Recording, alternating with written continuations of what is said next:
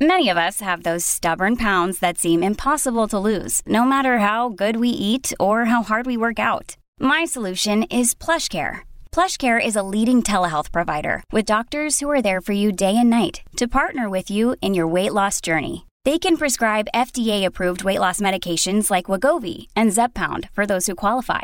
Plus, they accept most insurance plans. To get started, visit plushcare.com/weightloss. That's plushcare.com/weightloss. Your brain needs support, and new Ollie Brainy Chews are a delightful way to take care of your cognitive health. Made with scientifically backed ingredients like Thai ginger, L-theanine, and caffeine, Brainy Chews support healthy brain function and help you find your focus, stay chill, or get energized. Be kind to your mind and get these nootropic chews at ollie.com. That's OLLY.com. These statements have not been evaluated by the Food and Drug Administration. This product is not intended to diagnose, treat, cure, or prevent any disease. Ryan Reynolds here from Mint Mobile. With the price of just about everything going up during inflation, we thought we'd bring our prices down. So to help us, we brought in a reverse auctioneer, which is apparently a thing. Mint Mobile Unlimited Premium Wireless. How to get 30, 30, how to get 30, how to get 20, 20, 20, how to get 20, 20, how to get 15, 15, 15, 15, just $15 a month? Sold! Give it a try at mintmobile.com/switch.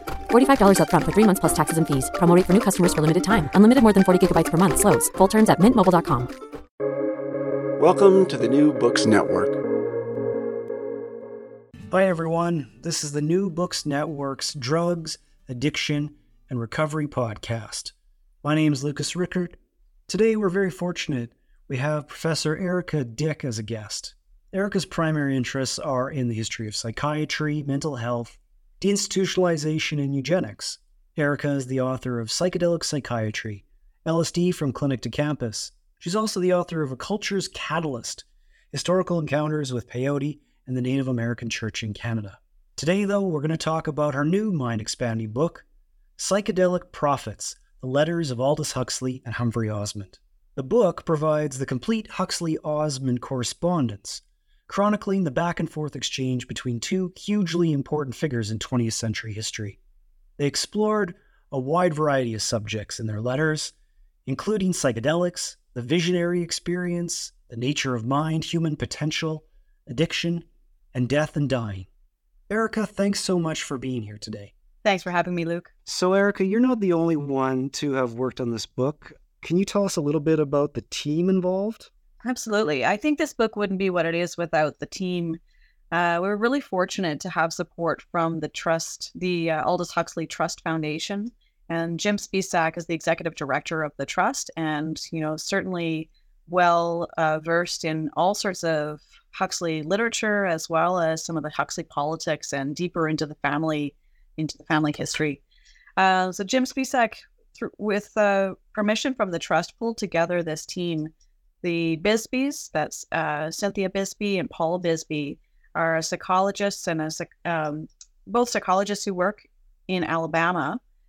They worked for 20 years with Humphry Osmond when Osmond left Saskatchewan and then ultimately relocated to Alabama, where he worked at a hospital there for the last 20 years of his career. They had the good fortune of becoming family friends, and they really describe Osmond as a mentor. They were sort of protégés in some respect. So they were able to bring forward some of the real some of the sort of characteristics of Osmond as we tried to interpret some of these letters. Pat Farrell teaches philosophy at the University of Toronto. He is also a freelance editor and an incredibly well-read philosopher and historian of science and psychiatry. His knowledge, deeper knowledge of some of the philosophical conversations surrounding these letters was really critical to bringing some of that context to the conversation, particularly reading deeper into Huxley's family traditions and some of the influences that his famous family had on his literary tropes. And then finally, Jim Sexton is the foremost scholar on Aldous Huxley's writings. And we were really fortunate to be able to work with him. He was unable to travel to some of our meetings, but he participated very fully through email correspondence and through written correspondence, and just was a treasure trove of information about the ways in which Huxley has been interpreted by scholars, and on really, really particular details about Huxley's writings and the specific influences on even passages within some of his texts. And it was quite nice when he came to Saskatchewan, and we spoke very specifically, of course, about this psychedelic phase. And Jim Sexton indicated to us that he, for all of his years studying Aldous Huxley, he hadn't ever really understood how to reconcile this psychedelic phase in the broader part of his life. And this project really not only helped him to realize those things, but it really helped us to also think through what this meant for Huxley and what that meant for that moment in time. So that's, a large description of a really fantastic team. And I was just so fortunate to be part of it. Can you tell us a little bit about yourself and some of the research that you've done? I started my research on psychedelics in the early 2000s and focused primarily on the Saskatchewan-based experiments that took place and, of course, led to the coining of the word psychedelic, which we've made good use of, I think, here in this book.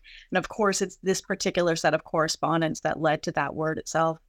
And it's the work that I started in Saskatchewan that led me to some of these other conversations around the role of peyote. And I'm really interested in the ways in which these drugs, these substances or experiences, however you want to frame them, how they really force us to think through different intersections about ways of knowing. So not the drug itself necessarily, but what it represents in terms of people coming together in different ideas, sometimes clashing and sometimes overlapping in different competing notions of healing or spirituality, what counts as a indigeneity. These kinds of questions are partly what has driven me through this research. Can you tell us a little bit about Humphry Osmond and his background? Yeah, Humphry Osmond is a really fascinating character, and I certainly hope that this book draws more attention to him. But I think he's starting in this phase of his legacy. I think a number of scholars are beginning to look at him. So he was born in England. He participated in the First World War. He worked as a surgeon on a Navy ship. And he describes that experience as profoundly influencing his attitude towards medical school and the kind of training that he wanted to go into. He felt very strongly after his experiences on a ship that psychological pain was in fact more interesting as an intellectual project, but it was even more traumatizing and more frustrating as a sufferer of psychological pain. And it really galvanized his experiences there and encouraged him to go into psychiatry in his postgraduate work. He worked in England for a few years and became rather frustrated. And over time, I've come to appreciate this as both perhaps a point in his career where he had relatively little autonomy. He was working for others. He also describes feeling sort of stifled in an environment which he felt was overly psychoanalytical. And he took advantage of an opportunity to come to Canada in 1951. He had responded to an ad that had been placed in the Lancet by the Premier of Saskatchewan, who had also been serving as the health minister. And they were aggressively recruiting people, primarily from Britain, but also from really throughout the British Empire. They were recruiting people to relatively high-ranking positions in research. Osmond showed up in Saskatchewan. His wife never forgave him, I don't think. The winters were a little bit different from London, so was the cosmopolitan nature of the place, or lack of it, if you will. But they moved to this relatively small farming community, which was home to what was then described as the largest psychiatric facility in the British Commonwealth. Now, there are lots of stories that dispute that, but certainly the local folklore was such that people felt that this was indeed the largest Victorian asylum in the British Commonwealth. Within a couple of years, he became the superintendent of that facility, and he described it as, the worst expression of humanity. He found it to be just appalling, the conditions that people faced. We know now from going through records of patients there that about 75% of the people who were committed to that institution lived the rest of their lives in that place. They did not leave. They weren't considered capable of rehabilitation. And it became a warehouse much more so than a treatment facility. And of course, this is not exclusive to Weyburn. We know that lots of asylums suffered the same fate. But Osmond became the director of that place and really set about engaging in reforms that he felt required a different approach to research and a different conceptualization of madness. So Osmond was treating alcoholics at Weyburn? That became part of what he ended up doing. And although alcoholics did not form a large part of the patient population, using what he would eventually call psychedelics, they found that being able to gain insight using psychedelics to prompt a kind of insight or a break, if you will, a sort of spiritual breakthrough in some, people describe it in different ways. That was particularly effective with people who were suffering from addictions or who had kind of got caught in a rut of behavioral patterns. Initially, they wanted to use it to gain insight into schizophrenia as a model psychosis, but what they found was that it was a more effective treatment in addictions research. And I presume that his research was contested or it was debated pretty heavily.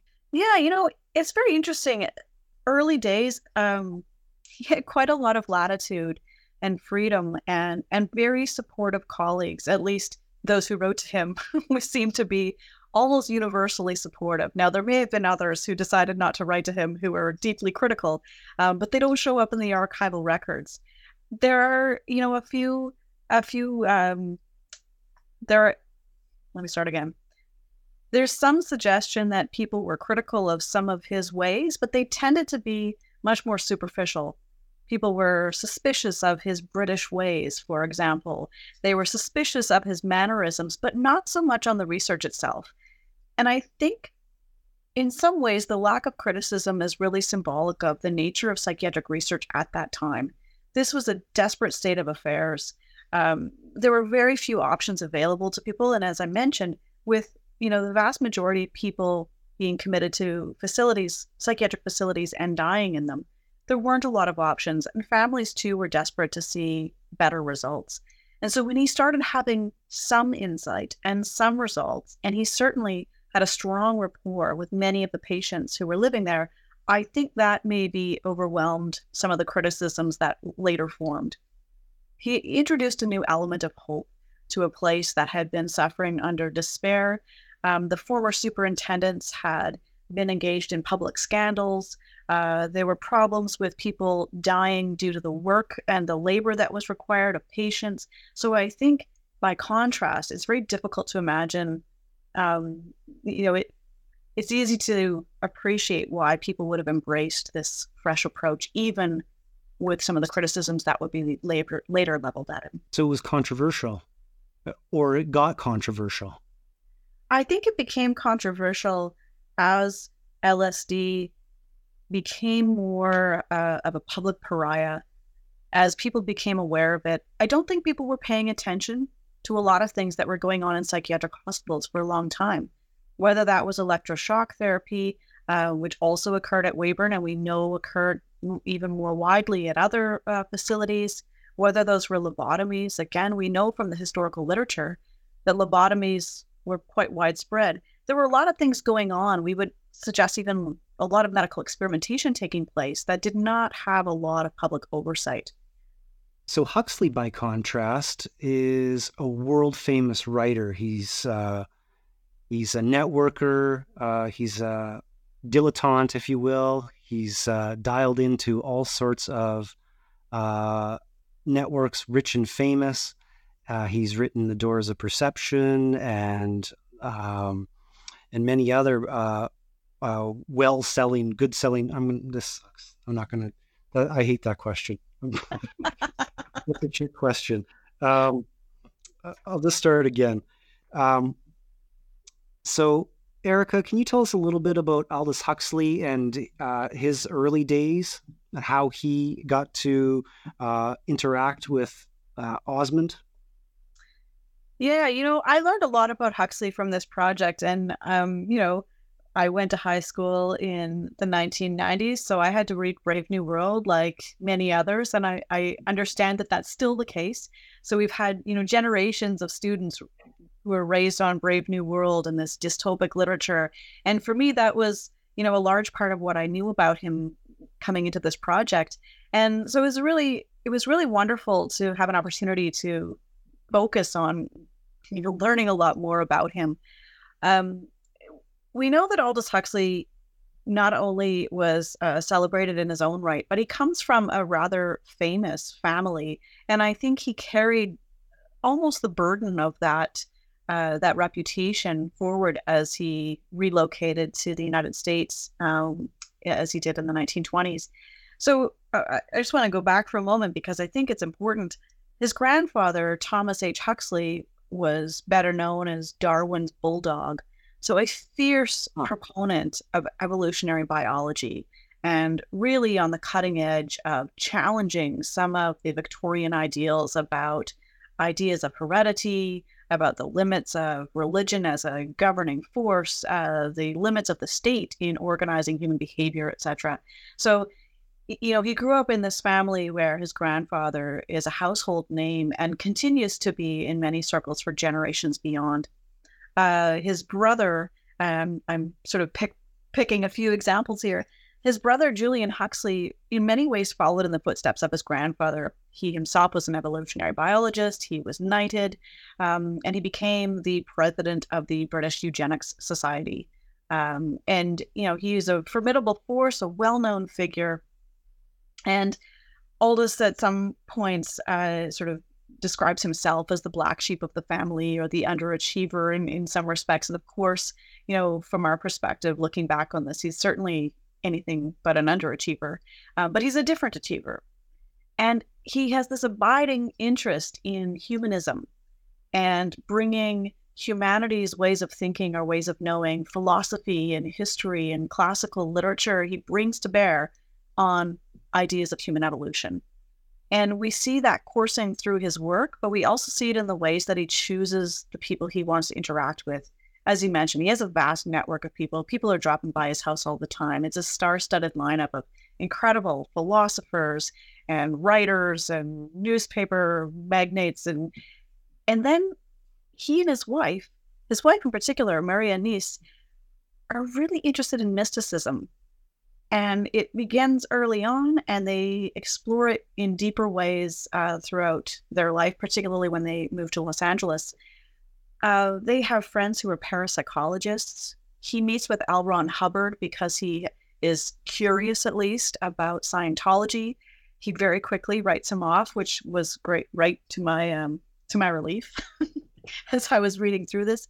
But he moves very much beyond the bounds of what we might think of as orthodox biology or orthodox medicine. And he really flirts with these ideas of, what does it mean to think of something as sacred, or what is mystical and what is powerful about belief in mysticism. So he's really interested in sort of the evolution of the human psyche and how it perhaps bounces back and forth against these sort of harder biological lines, and where mysticism and consciousness begin to influence our evolution as human beings. And I find that to be a fascinating interplay of ideas, and he is incredibly articulate in the ways in which he even works through his raw musings on these kinds of topics. And so the letters, although they're very candid and indeed letters, they're like mini essays in some places where he's playing with an idea. And so I find them just delightful to read from this almost lyrical writer. Look, Bumble knows you're exhausted by dating. All the, must not take yourself too seriously, and 6'1" since that matters, and what do I even say other than, hey? Well, that's why they're introducing an all-new Bumble, with exciting features to make compatibility easier, starting the chat better, and dating safer. They've changed, so you don't have to. Download the new Bumble now. You've got these two characters, Humphry, Osmond, who listeners might not fully know much about, and then Aldous Huxley, who listeners probably know lots about. They've been trading letters over 10 years. So can you just tell us a little bit about their relationship? Yeah, the letters are really a wonderful window, not only into a beautiful relationship that very quickly becomes a strong friendship. So you have this wonderful relationship evolving through the letters, but you also get this incredible window and set of insights into a changing world for two British men who feel displaced from their home territory, who are participating in, or they're witnessing really, the Cold War and they're commenting on it at the same time. They feel really invested in the outcome of some of these international conflicts, of which they feel like they are kind of a fly on the wall. So in 1953, Aldous Huxley discovered through he has, of course, an illustrious network of friends. One of his friends had told him that there was a fellow in Saskatchewan doing work with these mind-altering substances. Of course, this is before the word psychedelic is coined. And Aldous Huxley wrote to Humphrey Osmond and invited him to come and see him and introduce him to some of these chemicals. And we know, of course, through Aldous's writings that he'd already flirted with different ideas about drug experiences or consciousness-raising experiences, different things, whether it's Brave New World and Soma. He kind of plays around with some of these ideas in his other books. So Humphrey Osmond describes how he received this letter, and he was already a big fan of Huxley from his writings. He nervously got into his car. He brought mescaline with him, crossed the border with ease. This is before Colorado had passed its mushroom laws, but mescaline, of course, is from the peyote cactus, not to be confused with mushrooms. He drove to Los Angeles. He met Aldous Huxley and his wife, Maria, and they had their first mescaline experience together. And it's beautifully captured in the letters. And of course, this immediately forged a very strong bond. And they continued to write letters, as you said, for the next 10 years, right up until Huxley's death. In fact, Osmond is one of the eulogists at his funeral. And at one point in the letters, and you may know this, or listeners may know, that Aldous Huxley suffered from degenerative eyesight. And so his letters become shorter and less frequent as he ages and as his eyes go. And for some time, his wife took over the writing of it. And you could really see the families kind of blending as well, really forging these strong relationships. And at one point, Maria wrote to Humphrey Osmond, and she said, we treasure your friendship so much. I'm paraphrasing here. You were both a grandfather and a son to us. And I think that really captured the kind of warmth of their relationship. They looked up to Humphrey Osmond and they really marveled at his ideas, but they also, there was a 20-year age gap between them. They also had him almost like a son. They, of course, had their own son, but he was such a frequent participant in their family events, and they made sure to always visit and coordinate family trips and whatnot, that he really did become like part of their family. That's just fascinating. Can you say then, as you're working through some of these mini essays or lyrical letters, how did you go about with the team involved making them accessible? What did you do to the letters? Very little. That's the short answer. Mm-hmm. We didn't want to. We wanted readers to be able to play with the letters and work with the letters on their own terms.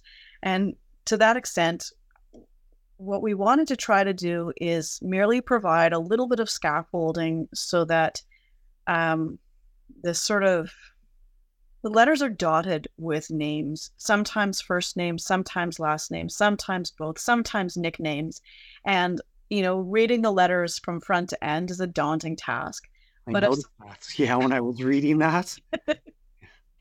What we wanted to do is provide a kind of a light touch to allow for those letters to be read with information about some of those names. Some of them are lost to history. We searched high and low. We spent days and days and days and hired additional research assistants with specific expertise in some of these areas. And, there were some, especially some women who were only described by their first name, who were, one is described as Maria's witch, and it was actually an affectionate name if you read it in the context of the letters. But as they delve into especially some of these unorthodox practitioners or thinkers, we found it incredibly difficult to identify all of them confidently.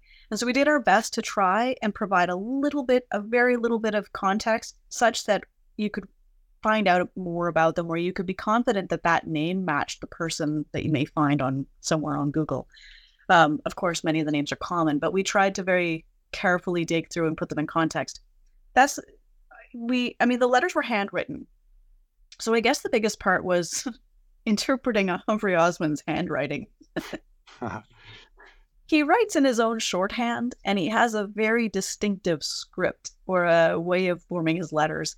It takes a bit of practice, and you kind of have to get his voice in your head before you can really follow it for sure. So all of those letters were read by multiple people, including his daughter, his former staff and colleagues, family members. We tried to get as many eyes on that as possible, particularly in cases where they were difficult to interpret words, or, as I say, he kind of uses a code sometimes.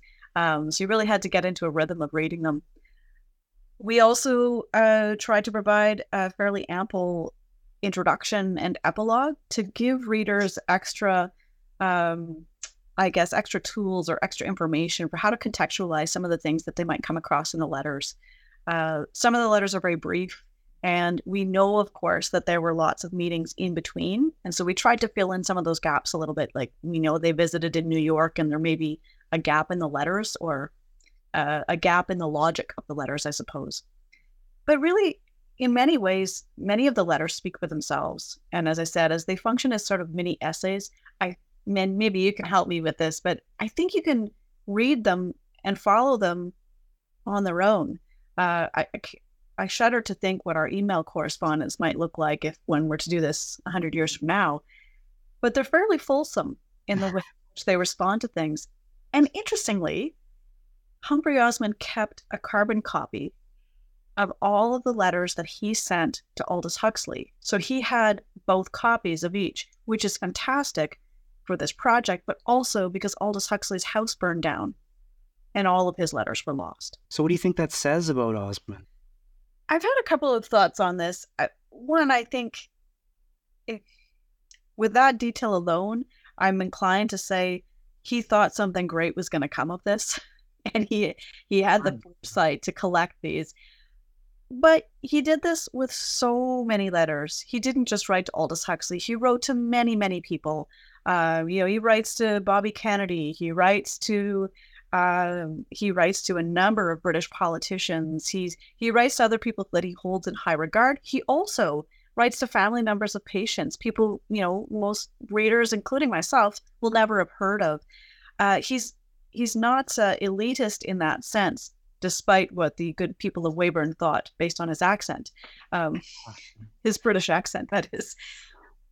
But he's quite careful about keeping records of many things. And it strikes me upon reflection that he actually saw a lot of potential in so many people and in so many projects.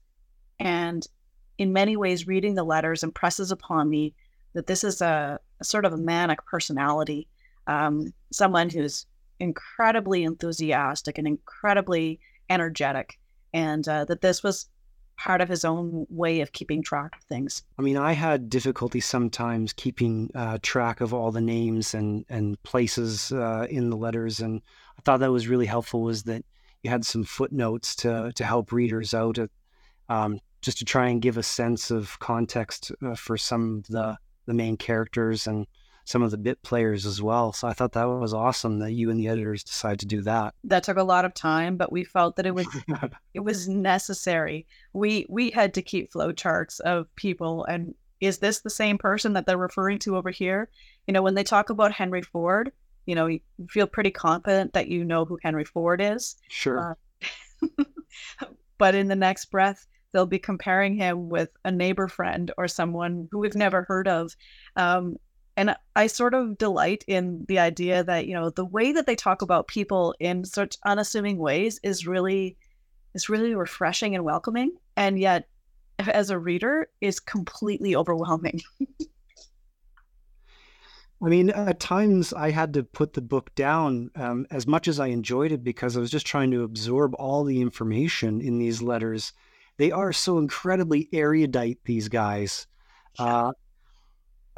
One of the things that jumped out at me, because you were talking about psychedelics a little bit earlier, what did their correspondence suggest about the divide between recreational use and medical use of psychedelics? Because here we are in 2019, and psychedelics have gripped the public's attention for a number of different reasons, whether or not it's microdosing in California or it's experiments. at major universities for a variety of mental health problems. So as they're, bashing these letters out and sending them to each other, I mean, are they talking about recreational use? Are they talking about strictly using psychedelics in clinical settings? It's an interesting question. And Huxley dies in 1963. And I think it's important to bear in mind, he dies of cancer the same day that John F. Kennedy is assassinated.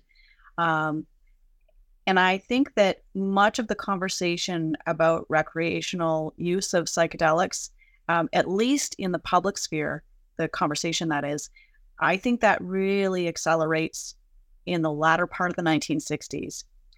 And Huxley's not around for those conversations.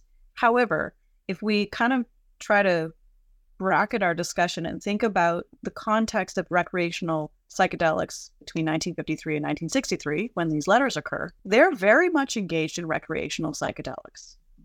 They have their friends over. Now, their friends happen to be philosophers and theologians and policymakers and health researchers, but they would not pass an REB test today. They would be described in many ways as recreational, the kinds of, Huxley himself was not clinically trained. He was not participating in a hospital setting or in any kind of clinical setting with these kinds of experiences. So I think it's a really interesting way of thinking about it. Osmond, we know, goes on to be quite critical of the ways in which drugs, and I say drugs in a more expansive sense, because he's very critical of the ways in which people are abusing drugs. And by that, he would say, not knowing what they're taking. He doesn't draw a sharp line and say, these drugs are good and these drugs are bad. But the context in which people take drugs, the consent to which they give to consuming subjects. So some people are taking drugs without knowing that they're taking them, or they're taking drugs where they don't know the source of those drugs, for example. He's very much critical of that. And I think it's a slight difference in, it's not a clean line between acknowledging the safe use of recreational drugs, but he's very keen on knowing the kinds of drugs that you're taking and knowing the outcome, knowing yourself well enough to know whether or not this is going to be a safe or positive experience. And I would say, even in terms of describing positive experience, he's very expansive in what that might entail. You might have horrible hallucinations, but it ultimately could be positive for you. It might lead to some sort of recovery. Precisely. And I think if one is to read the letters with that in mind, I mean, they're quite liberal in the sense of what drugs can do for us as a human civilization, if you want to kind of borrow Huxley's evolutionary terms. They're very curious and very keen on intellectualizing and trying to find vocabulary to talk about what that could mean. It's hard not to read them, though, knowing what happens a few years later, knowing what happens at the end of their relationship after Huxley's death. We know that there are other contexts in which these drugs are being taken and other vocabularies being assigned to the meaning of drug taking. And Osmond weathers those storms, but he really retreats from the conversations about psychedelics at that time. And it helped me, working with the Bisbees, Cindy and Paul, really helped me to appreciate that period for Osmond. They worked with him for the next, for a 20-year period after this phase of his life and his career. And they said he never mentioned psychedelics, or he rarely mentioned psychedelics. And so I think it's really telling how that played out for him, that his notion of who should take them, what was recreational, what was acceptable, was a very different context, a different cultural climate. Does that answer your question? Absolutely. And it's incredibly intriguing. And what you're talking about really is the acceleration of the counterculture in the mid-1960s, carrying into the early 1970s. And that Huxley dies in 63 before that really heats up. Yeah, so Huxley was still alive when Timothy Leary lost his job at Harvard, for example. And here we get maybe a little bit of window or little insight into how they responded to Leary. And I think Leary, in many ways, comes to epitomize this sort of countercultural response. They're very critical of Leary right up front. But the reasons their critique is not leveled at him because he takes psychedelics or because he's interested in trying out these different experiences. Their critique is that he's being reckless and irresponsible in his promotion of them. And they take that very seriously. They promote it, of course, amongst their friends. And they also, in fact, Osmond goes and meets with students and he goes to Haight-Ashbury. He's not elitist in the sense that he thinks people shouldn't take them. He wants people to have knowledge, sort of informed consent, if you will. And that's part of what they are frustrated with Leary about, is encouraging a kind of hedonism that they don't endorse. It's pretty safe to say, Erika, you breathed new life into the history of LSD and several other mind-altering drugs with your book, Psychedelic Psychiatry. And I guess it's roughly 10 years old now. Where has the field gone since you wrote that book 10 years ago? Where do you think that this field is going? Well, thank you for that comment, but I cannot take credit for breathing life into this project at all. You know, as a historian, I tend to keep my gaze firmly on the rearview mirror. And I think that it's a real coincidence that a number of studies started coming out right around the time that I published the book, not because I published the book, but totally coincidentally. For whatever reasons, there seems to be a softening of some of the regulations or some of the taboo. And I think in order to understand why that is the case, we do need to look at the deeper context. I don't think that there's been a eureka moment that, a drug has been proven efficacious in a certain setting. I think more there's a general frustration or a cultural unease about the ways in which we have been endorsing certain products or certain substances and not allowing for others.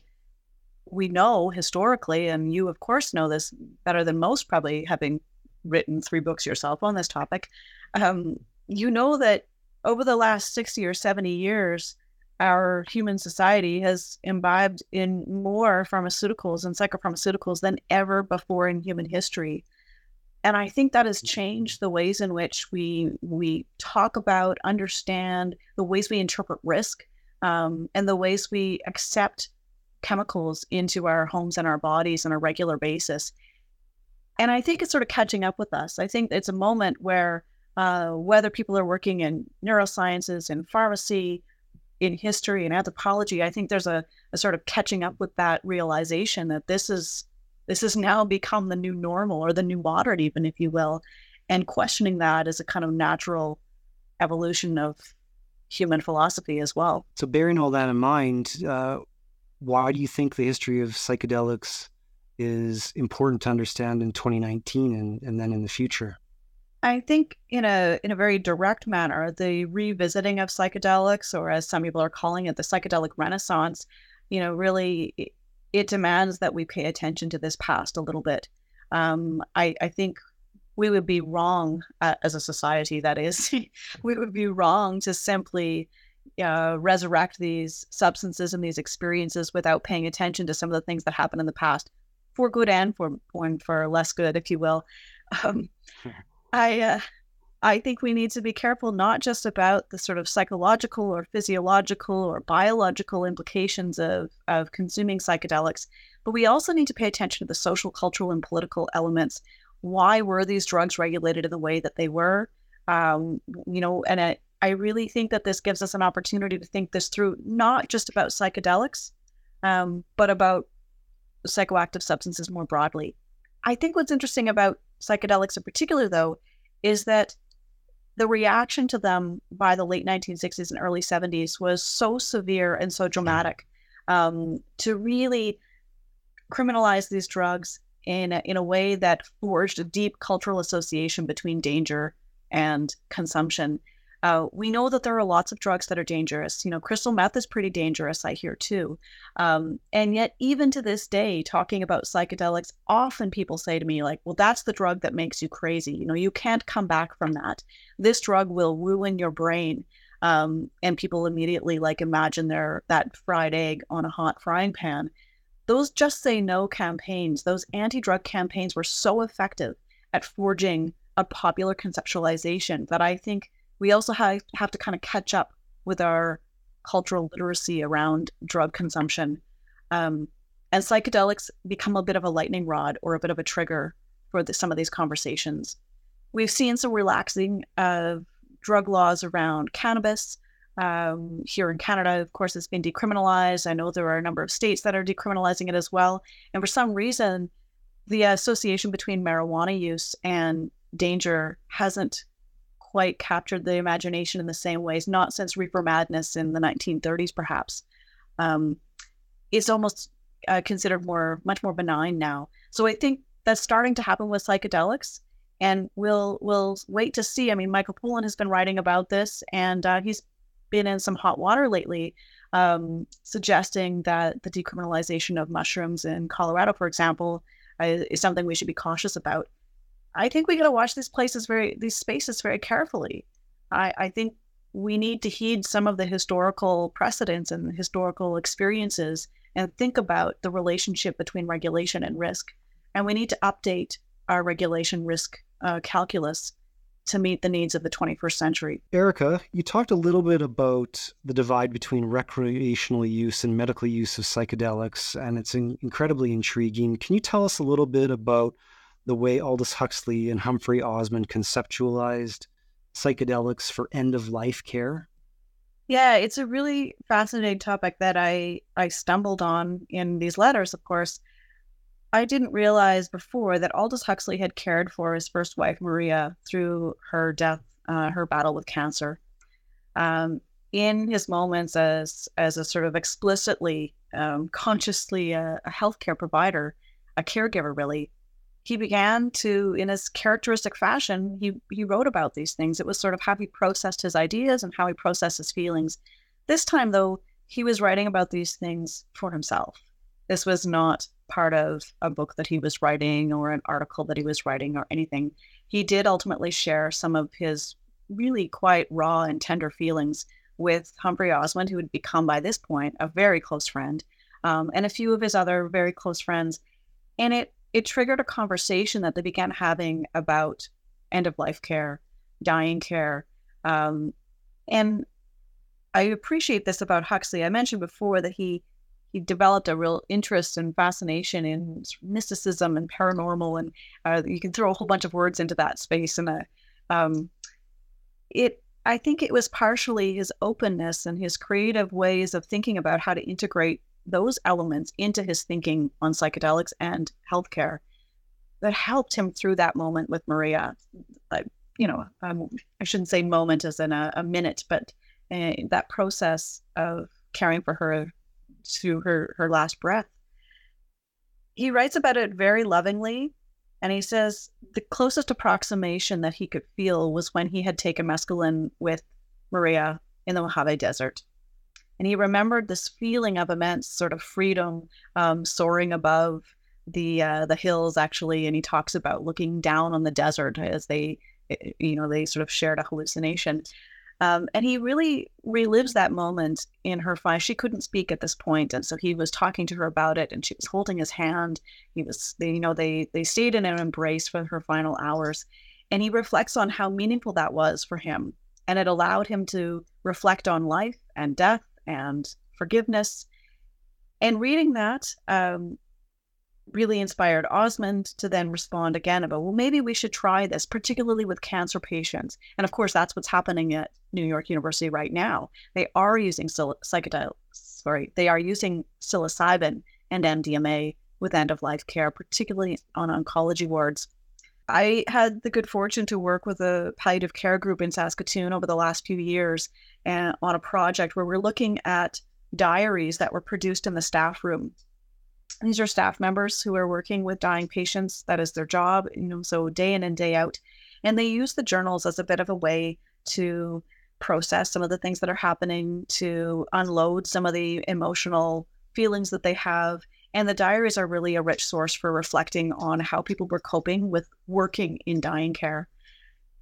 I've also had the good fortune to work directly with some of the people who worked on that unit in the 1990s when it first opened. and sharing with them some of these ideas about psychedelics and comparing them with some of the conversations that were taking place in the palliative care ward has been really fascinating. Mm-hmm. Here again, we have a Catholic hospital providing end-of-life care. They have not publicly been very open towards psychedelics or any kind of introduction or decriminalization of many of these psychoactive substances. And here, the staff said, that's kind of a neat idea. This drives us towards some of the things that we've been trying to articulate or that we have articulated in a different context. And again, if we talked about this on a pediatrics ward or, in any other ward on the hospital where recovery is the main model in operation, it's really challenging to imagine trying out these ideas. But here in palliative care, there's a different culture at play. And I think it's an interesting space to test some of these ideas. Erika, LSD is being used for a variety of different purposes now, and it was tested for a variety of different purposes in the past, obviously. Can you say just a little bit about how it's been used for addiction? Yeah, thanks, Luke. What I've always found fascinating about the psychedelic approach to addiction is that it is supposed to be a one-time use model.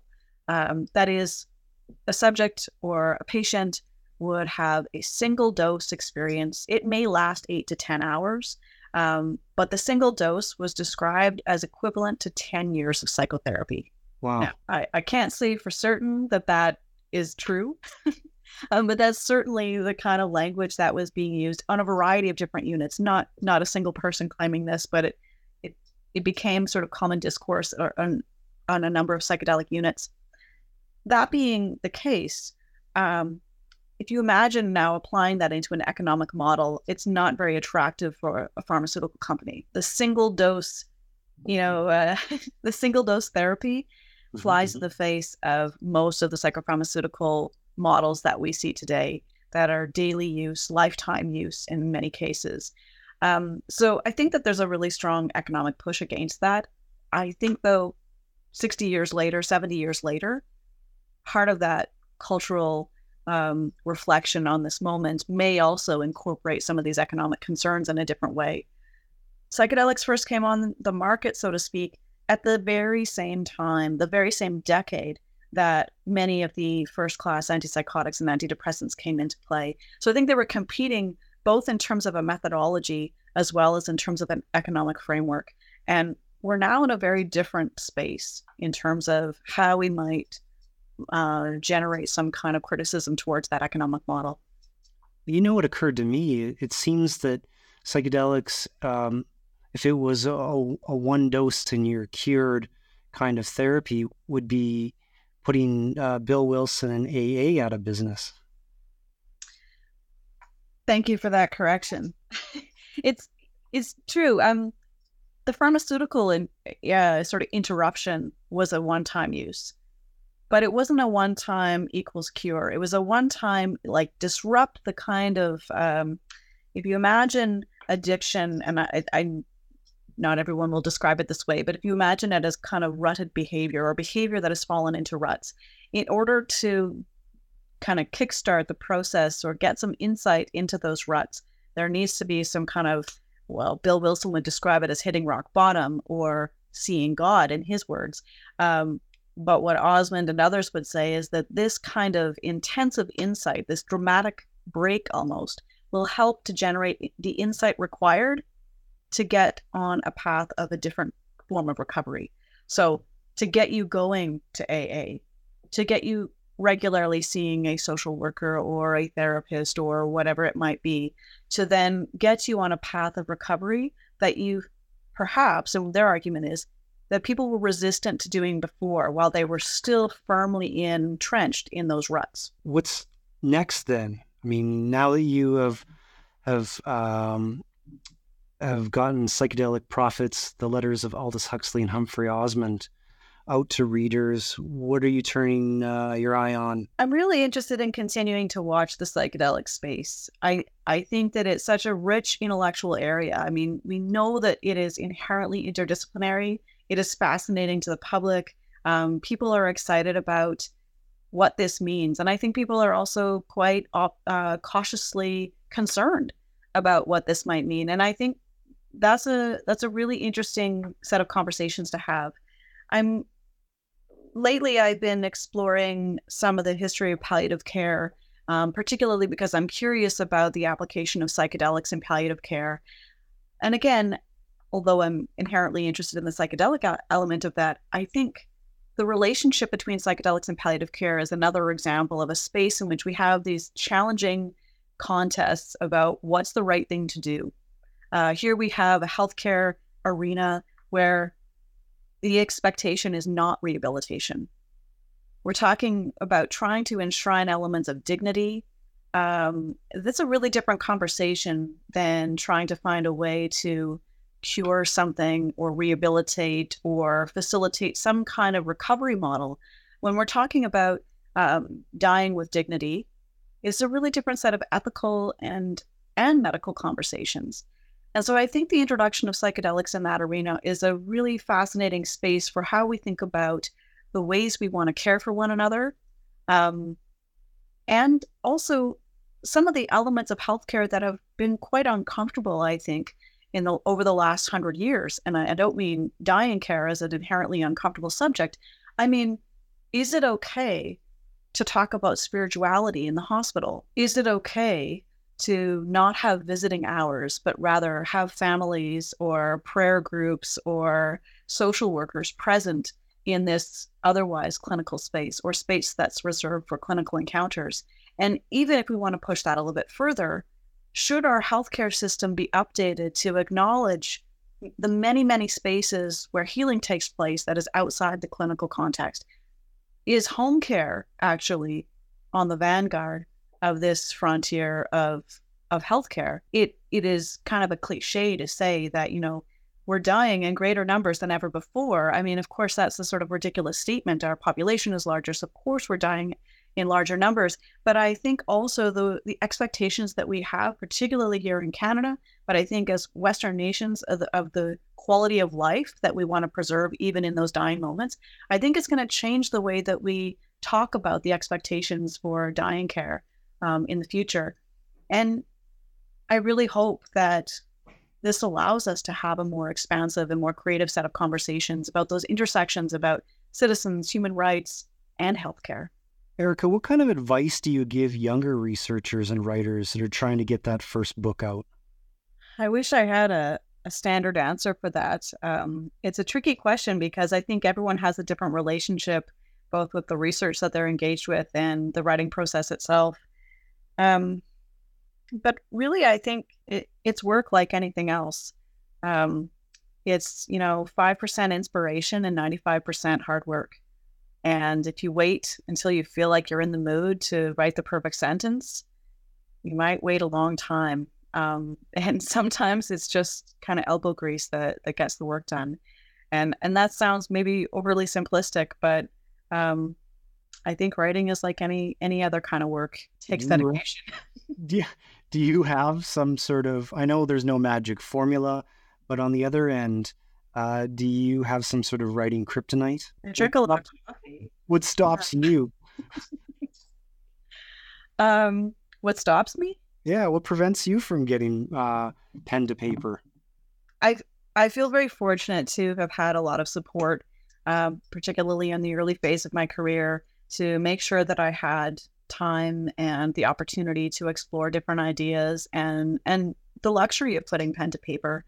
And I like to try to remind myself of that as often as I can and remember that sometimes it's important to let other voices be heard and to try to find ways of facilitating that. And I don't feel bad about putting my own words aside, particularly, when I have an opportunity to try to help somebody else get their voice out there, or maybe just the confidence to let their voice be heard. I don't know if that really answers the question. It's I'm really proud of the people that I've had an opportunity to work with, and I'm very proud of the work that they're doing, and I'm excited to see them feeling enthusiastic and getting recognition for the original work that they're bringing and the challenging questions and ideas that they bring to this community, and I think that's really exciting, and I really want to encourage that. Maybe this is a great place to end. I want to thank you so much for being here.